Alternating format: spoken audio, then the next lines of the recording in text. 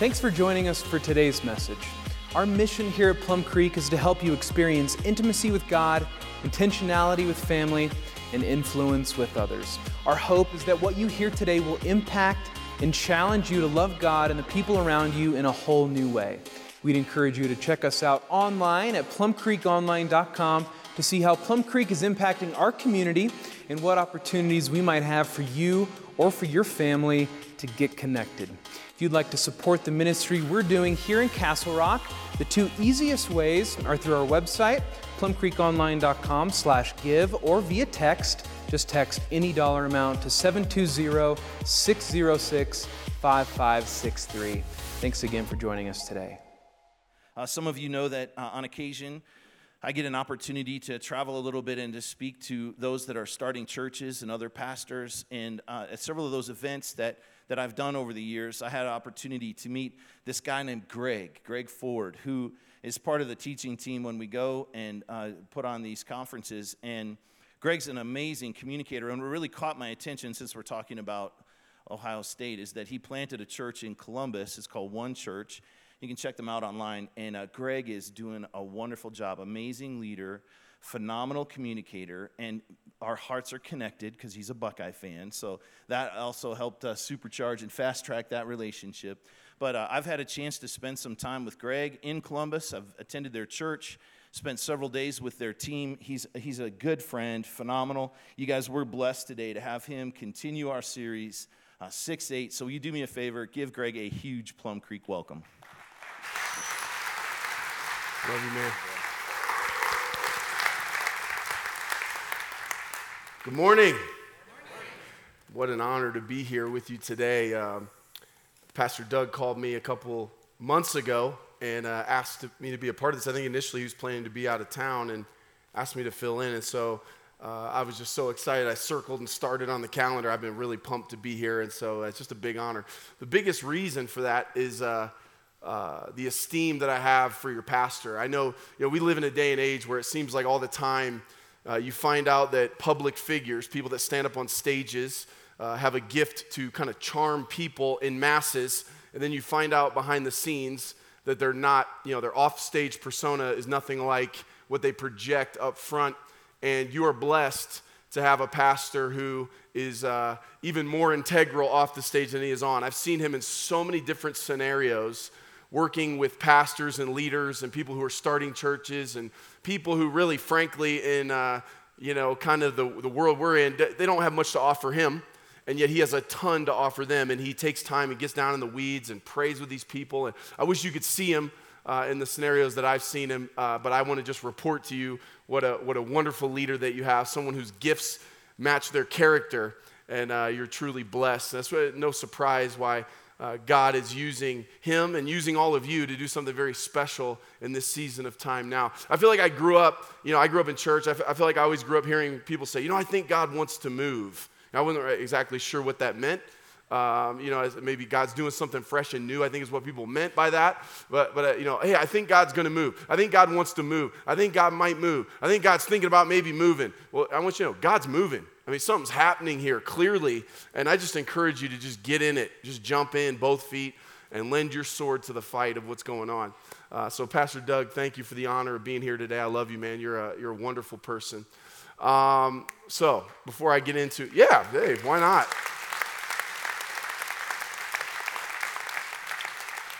Before I get into the message today, I want to just kind of introduce my family. They weren't able to be here today, but this last week, we took a family vacation, and we went to the vacation capital of the world, Eureka, Kansas. When you tell people you want on vacation to Eureka, Kansas, you have to explain yourself a little bit, so let me explain. I have an uncle that has a lake house in Eureka, Kansas, and it's awesome. It's in the middle of nowhere. It's like a one-horse town. The stars pop out of the sky at night, and there's all kinds of fish in this lake. So my wife and I took our 3 kids, and we went fishing all week, and on a boat, whipping around on a jet ski, and on a tube, and all that kind of stuff. I just had a great time. This is my family. So top left is my wife, Shaylin, and she's just the best person I've ever met. And I've never met anybody quite like her. She's a real blessing. I hope you get to meet her sometime. In the middle is my daughter, Ella. She's 7. And she is just pure as pure can be. Wonderful young lady, loves Jesus. She's trying to take over the church, in Columbus. You ask her what she wants to do. She says, I'm going to be the president and a preacher. That's what she wants to be both. I don't know if you can do that really in our nation, but that's all right. But she wants to do that. And then to the left there is our son Hudson. He's 4. You're getting a real good look at the back of his head. By the way, this family picture, okay, I was coming here and I thought, I'm going to introduce my family via picture.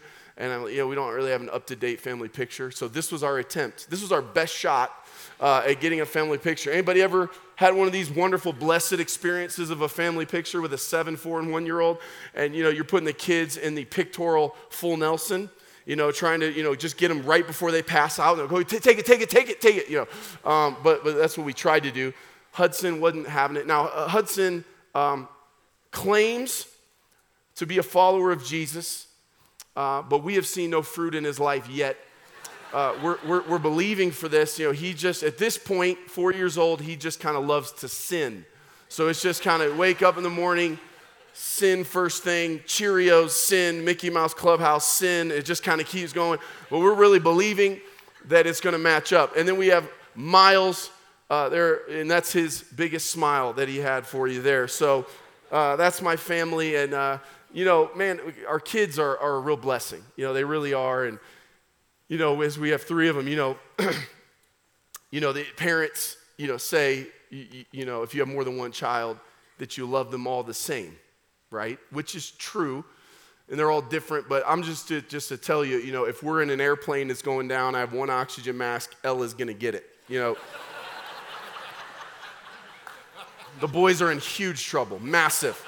They're going to have to fight their way out. So we'll just pray that scenario never takes place, but the interesting thing, it's fun to watch my family grow, and it's fun to watch our church grow, and to watch individual believers grow, and to see the correlation of human maturity, the way that people mature physically and mentally, and then the way people mature spiritually. It's almost exactly the same. It's like the perfect analogy.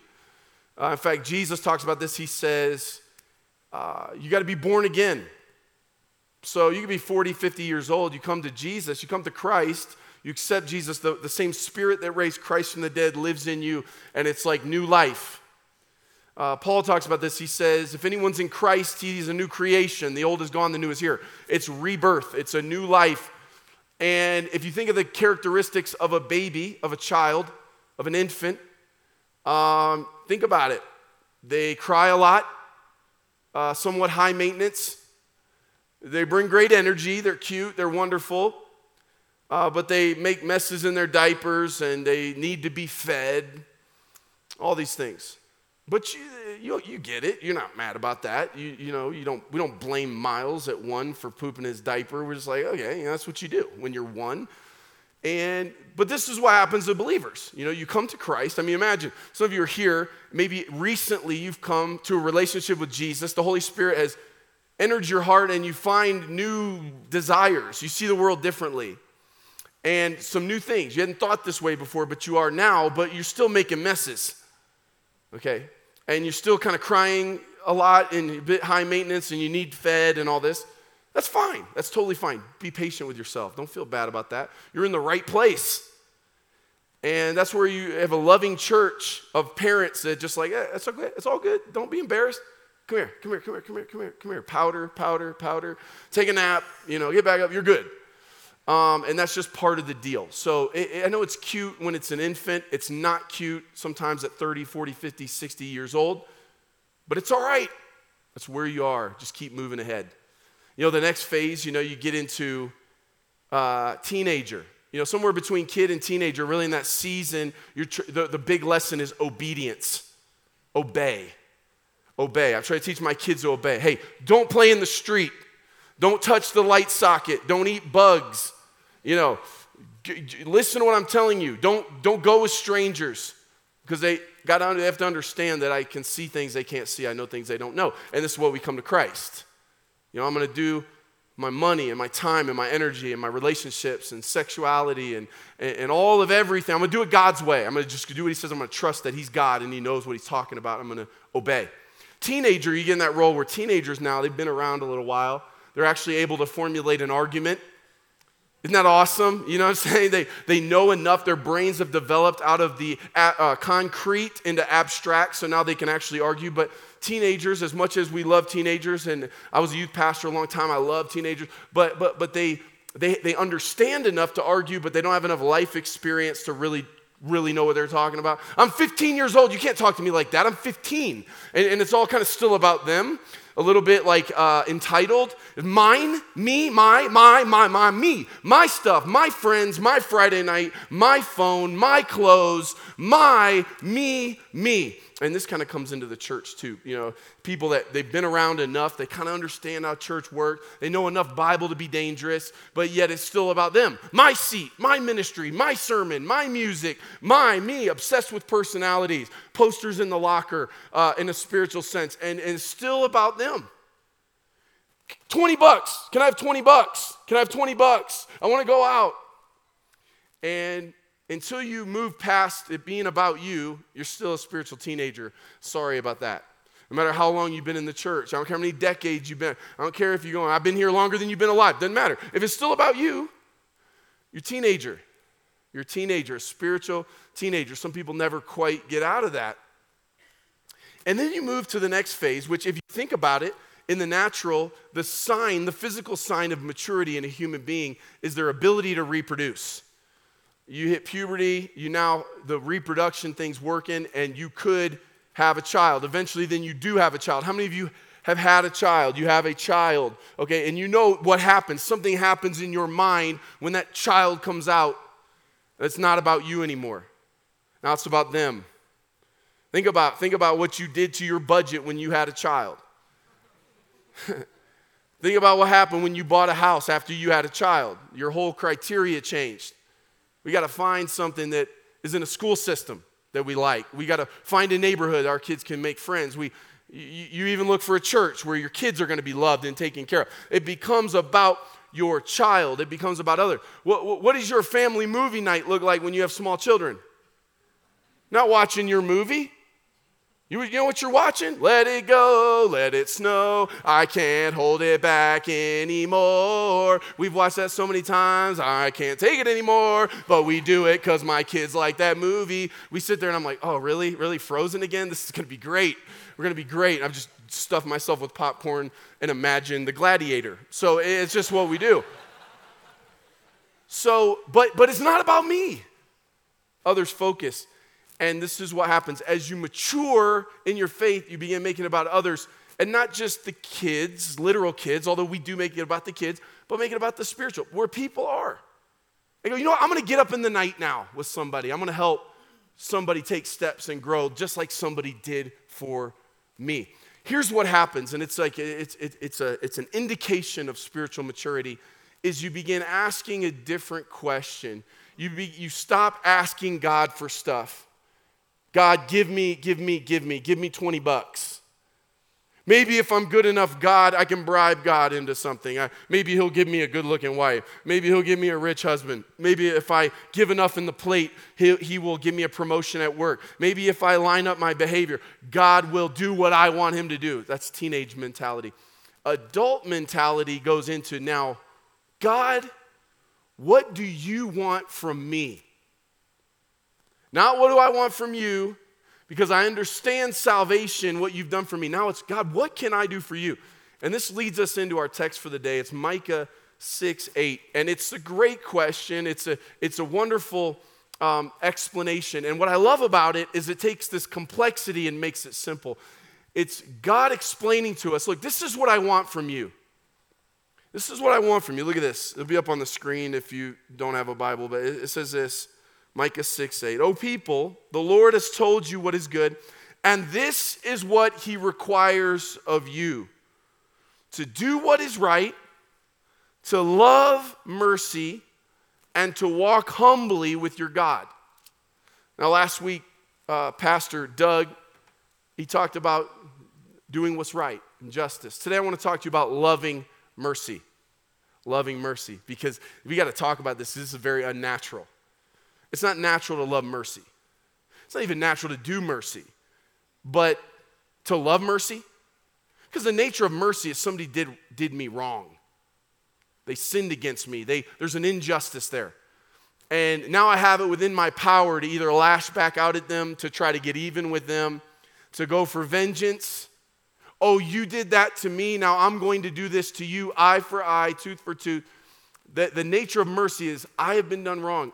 And to be willing to not pay evil for evil, to not reciprocate, but then to not only not do it, but to love not doing it? That's crazy. How do you do that? How is that even possible? And it's really hard.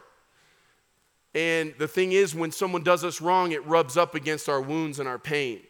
Some of you, if you grew up in a dysfunctional home with mothers and fathers that maybe abandoned you or mistreated you or didn't tell you that they loved you or didn't show up in your games in your life and the things you did, they didn't take much interest in you and all of that. And there's some wounds in there. When somebody your boss or somebody that's your neighbor, somebody rubs up against that wound and does that injustice, there's something in you that's like, no. I've been there before. And I promised that it would never happen again. I said nobody would ever hurt me like that again, and then they do it. Now you want me to give them mercy and you want me to love it? How are we going to do that? We're going to get into an illustration, basically an actual story of how Jesus models this. Before we do, I want to tell you about a book I read a few years ago called The Rise of Christianity by a guy named Rodney Stark.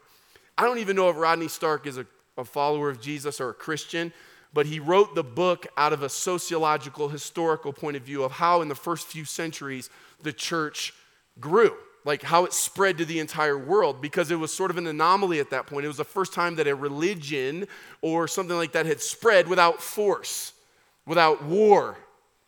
And it was spreading post-Jesus with all these people, and it didn't die with Jesus, which at that point, every time this revolutionary died, his thing died with him, but this thing spread to where we're here now still talking about it. So Rodney Stark, from a very academic point of view, goes into this book and he talks about it, and he boils it down to three things. The three reasons that Christianity spread organically was courage, compassion, and humility.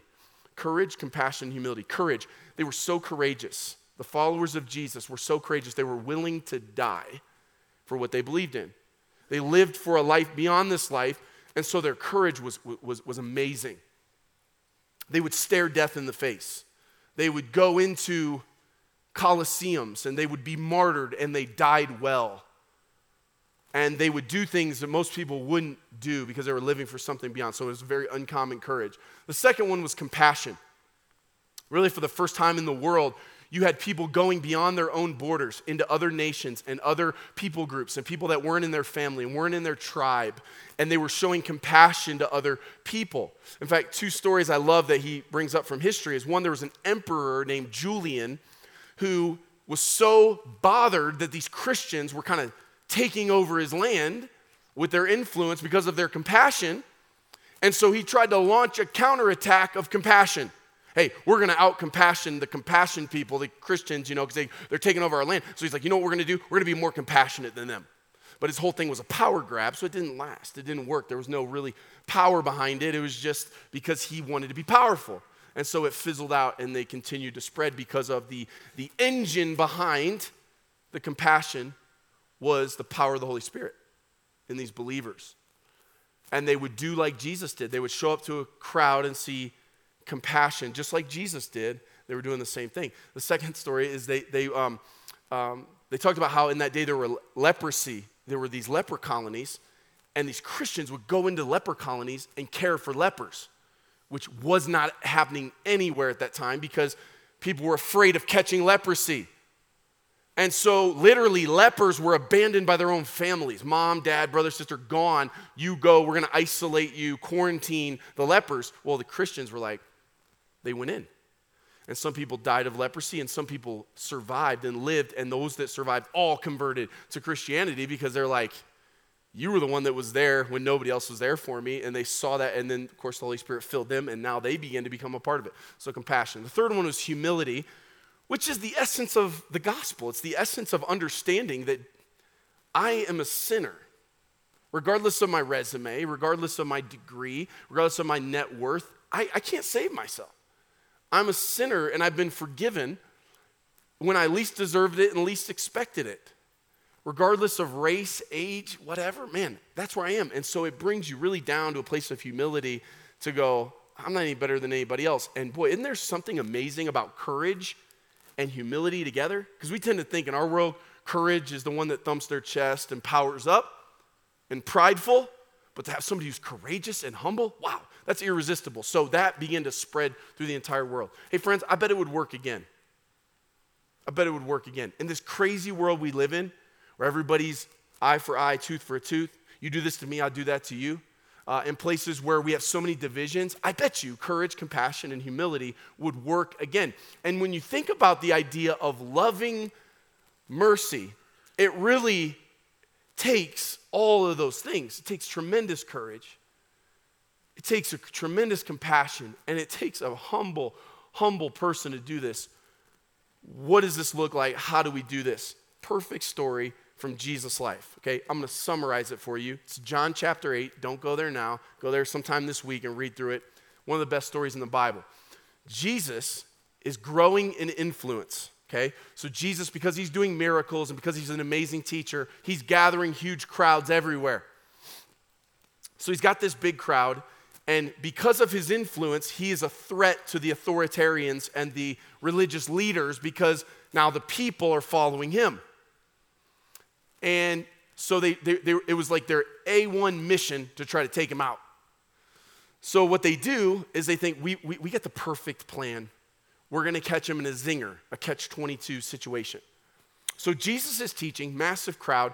The religious leaders go and they get a woman they caught her in the act of adultery. Okay? Not, hey, we heard she might have committed adultery. She's committing adultery. They get her, they bring her out. Most historians believe in order to create a viral scene, a big scene, a spectacle, they probably didn't even let her put her clothes on.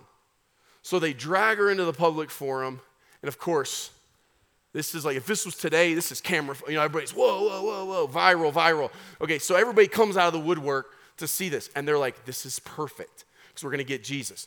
In that day, they lived by the law of Moses, Old Testament law, 613 laws of perfect righteous living, down to what you eat and how you dress and how you hair and a whole deal. 613 laws. One of the laws said, if you commit adultery, you die. Now, people in that day were committing adultery, and they weren't dying. They weren't killing everybody who committed adultery, but it was in the law. So they bring her to Jesus, and they say, oh, great teacher. Here's this woman, big crowd, people looking. She's committed adultery. We caught her in the act. The law says she should die. What do you say? Now, Jesus is in a catch-22. If he says, yep, kill her, and they kill her right there, it was like, wow, man, this guy's brutal. If he goes, let her go, well, now he's put himself above the law. Can't do that either. So what he just, it's the perfect answer. It's like the best answer I've ever heard. It's the best one-liner. I don't care what your favorite movie is. This is the best one-liner you've ever heard. This is better than You Can't Handle the Truth, or whatever, Few Good Men. This is the best. Jesus goes, yep, she should die. Everybody get a rock. Get a rock. Get a rock. Everybody grab a rock. Everybody, we're going to stone this woman to death because she deserves to die for her. She did. She committed adultery. It's in the law. Go ahead, everybody grab a rock. Everybody grabs a rock. They all grab rocks. He's like, everybody get around. You ready? We're going to stone this lady, okay? We're going to stone her right here. Everybody got a rock? Everybody got a rock? Everybody grabs a rock. All right, here we go. One, on the count of three. 1, 2, he without sin cast the first stone. And everybody goes. The Bible says that one by one, from oldest to youngest, they put their rock down and disappeared, walked away. So now it's Jesus and this woman by themselves. It doesn't say this in the scripture. I bet he got her like a towel, cover up. Okay, so they stand there and he's like, so what's up? Did no one stay to accuse you? Did nobody hear? What happened to your accusers? Did not one of them stay? She said, no, Lord, not one stayed to accuse me. And Jesus says to her, neither do I. Now go and sin no more. Jesus, because he loved this woman, loved mercy. He loved mercy because he loved her. You won't love mercy till you love people. And think about this. Notice what Jesus does. He beats back the bully on her behalf. He fights back for her. He stands up for her. He puts his name on the line. He stands between her and everybody with a rock and shows mercy. And then what he says when everybody's gone, he says, hey, stop what you're doing. You don't want to do this anymore. This adultery thing is not going to get you where you want to go. This adultery thing, like, hey, that's somebody's husband. And you are somebody's wife. And your children, is this the sort of legacy you want to create? Is this the life you want? Because I know you have wounds and I know you have pain and I know this is like anesthesia for a little bit, but it's going to wear off. And I'm telling you, it's going to take you further than you want to go. And it's going to keep you longer than you want to be there. And just because it gives you a brief moment of reprieve, it's not going to help. It's making you sicker. So here's what I love you enough. Hey, I'm the guy that just stood between you and the rocks. I love you enough to say, don't do this anymore. You got to stop now. And Jesus took up for this woman. When you love people, you will love mercy. If people to you are just a big old group, a grouping of people, or you see them in one dimension, my boss, my neighbor, people that rub up against you, that you're like, I just see them as an obnoxious person or someone who has harmed me in one way. I see them in one dimension instead of the many dimensions that we all have. I will not love mercy. And Jesus, because of who he was and what he was all about, he was able to quickly love. Now, let me tell you what we'll do in our human nature. Without the Holy Spirit producing fruit in our lives, here's what we'll do. It's just, I do it, you'll do it. We catalog the injustices done to us.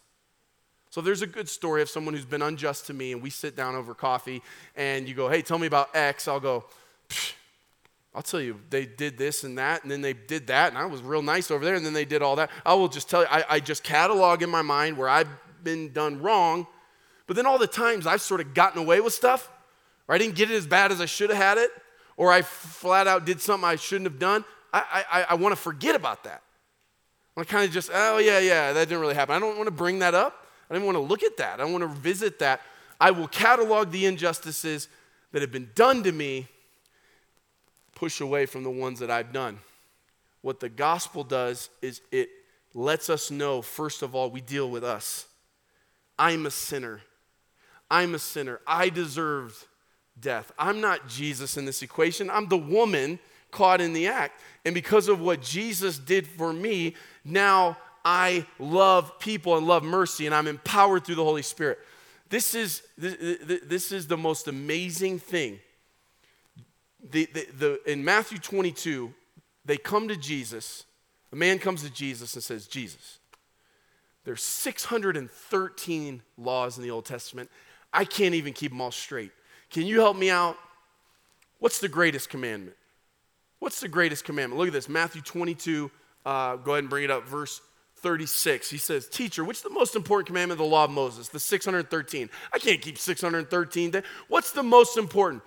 And Jesus replied, you must love the Lord your God with all your heart, all your soul, all your mind. This is the first and greatest commandment. The second is equally important. Love your neighbor as yourself. The entire 613 and all the demands of the prophets are based on these two commands. And what Jesus understood is if he can get you and I to focus on loving people in the big, messy, complexity, imperfection, once I get to know them in the way that Jesus did, which is while we were sinners, he died for us, then all of a sudden, everything that flows out of that love is right. I will love mercy.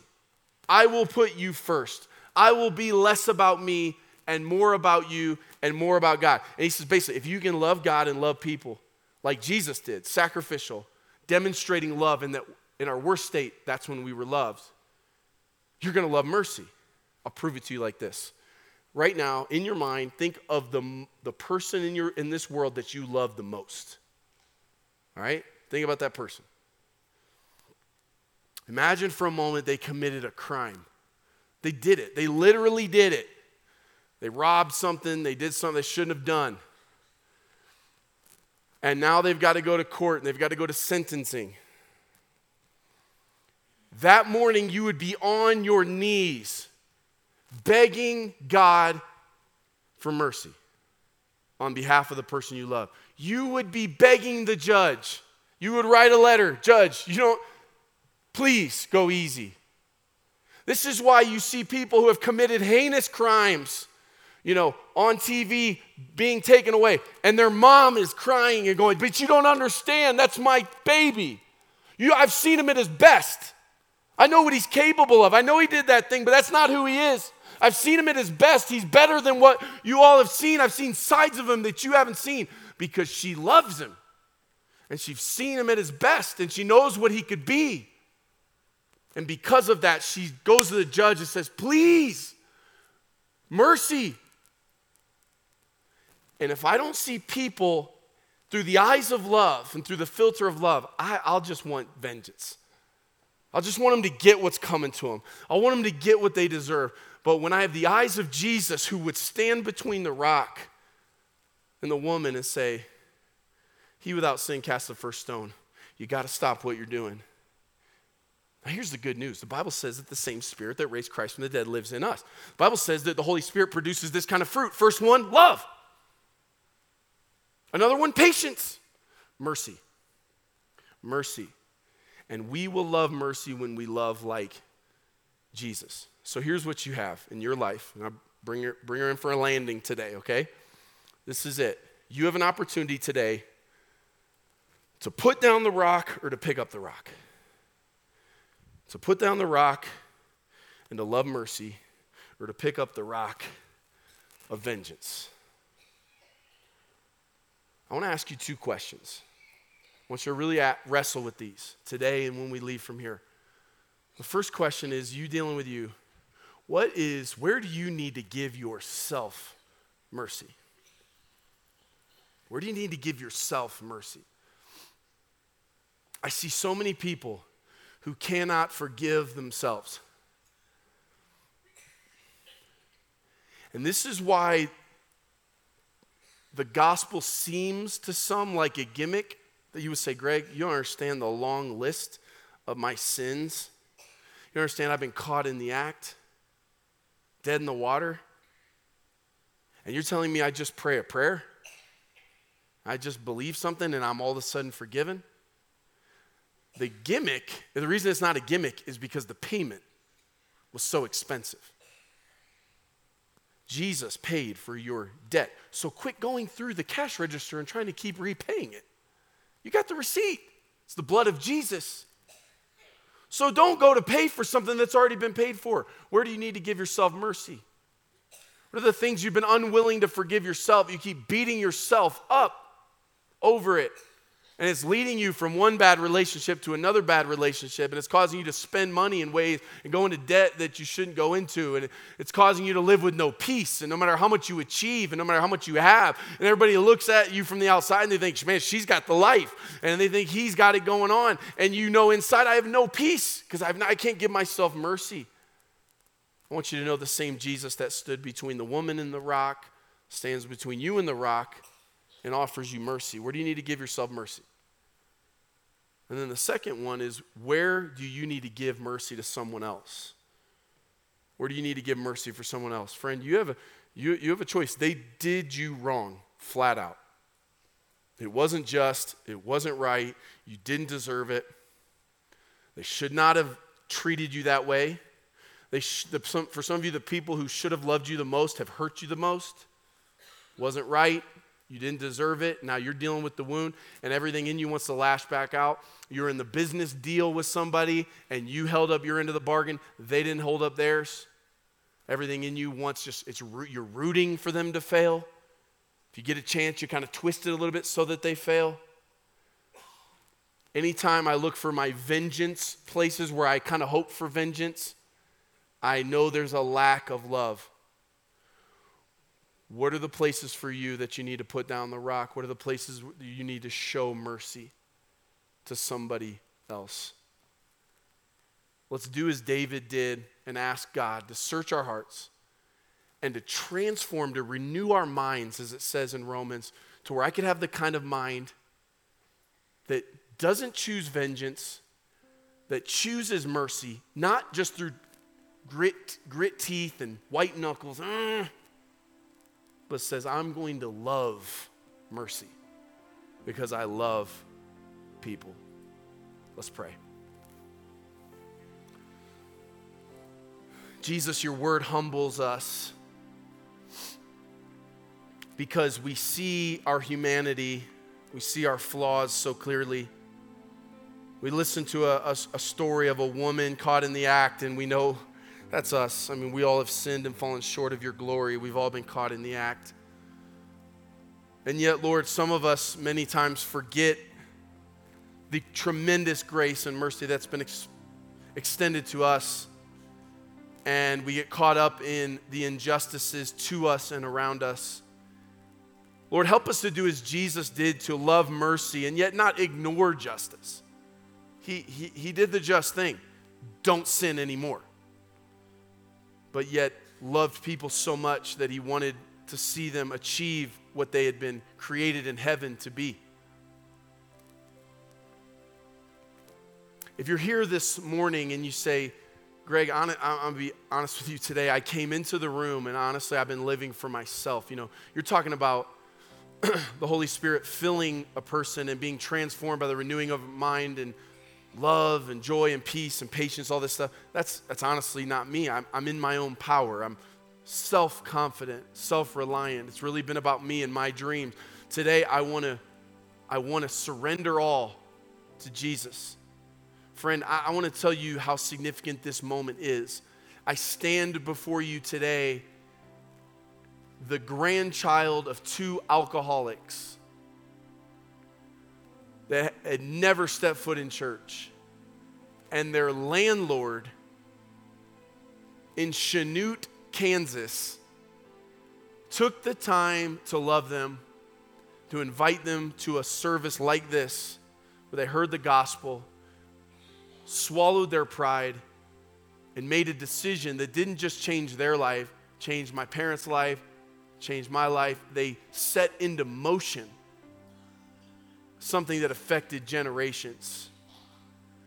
So for you today, I want you to understand the significance of the decision, the decision point that you stand today, the mercy that God wants to extend to you through the work of Jesus.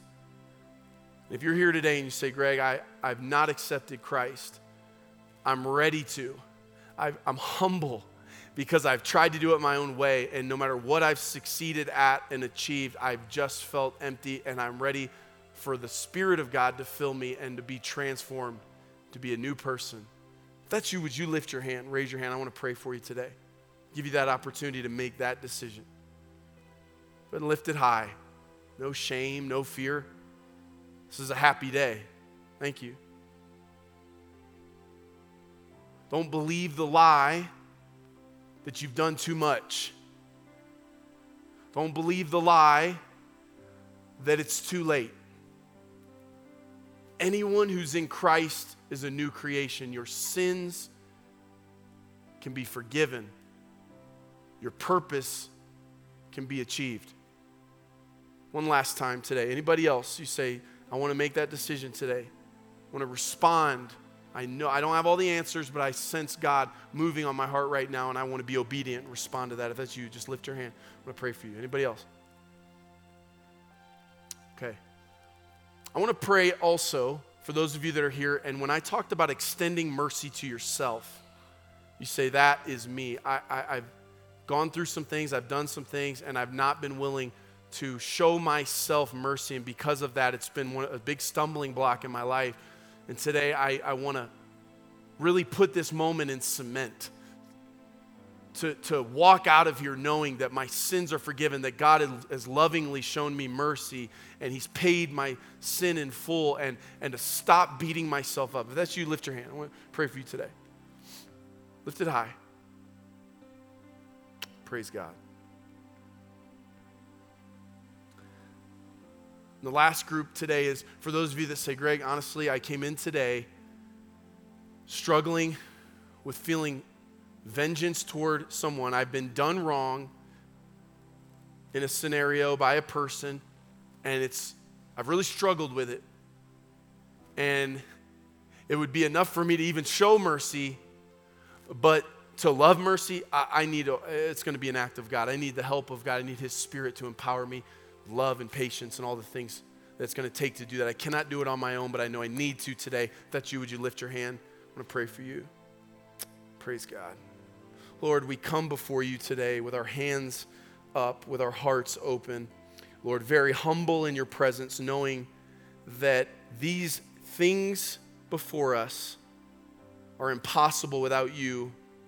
But Lord, you can transform us. And so, Lord, we come in childlike faith, asking you to fill us and asking you to help us and asking you to take it from Sunday morning into Monday and Tuesday and in the weeks and months to come, that we can live fully surrendered to you and walking, even in the difficult, dark, tough times, empowered through your Spirit. Today, if you lifted your hand on the first response to respond to Jesus, I'm going to pray a prayer. And if you agree with the words that I'm going to say, I want you to pray them in your mind and heart as I pray them out loud. Jesus, I surrender to you. I know that I need a Savior, and I understand the work that Jesus did on the cross for me.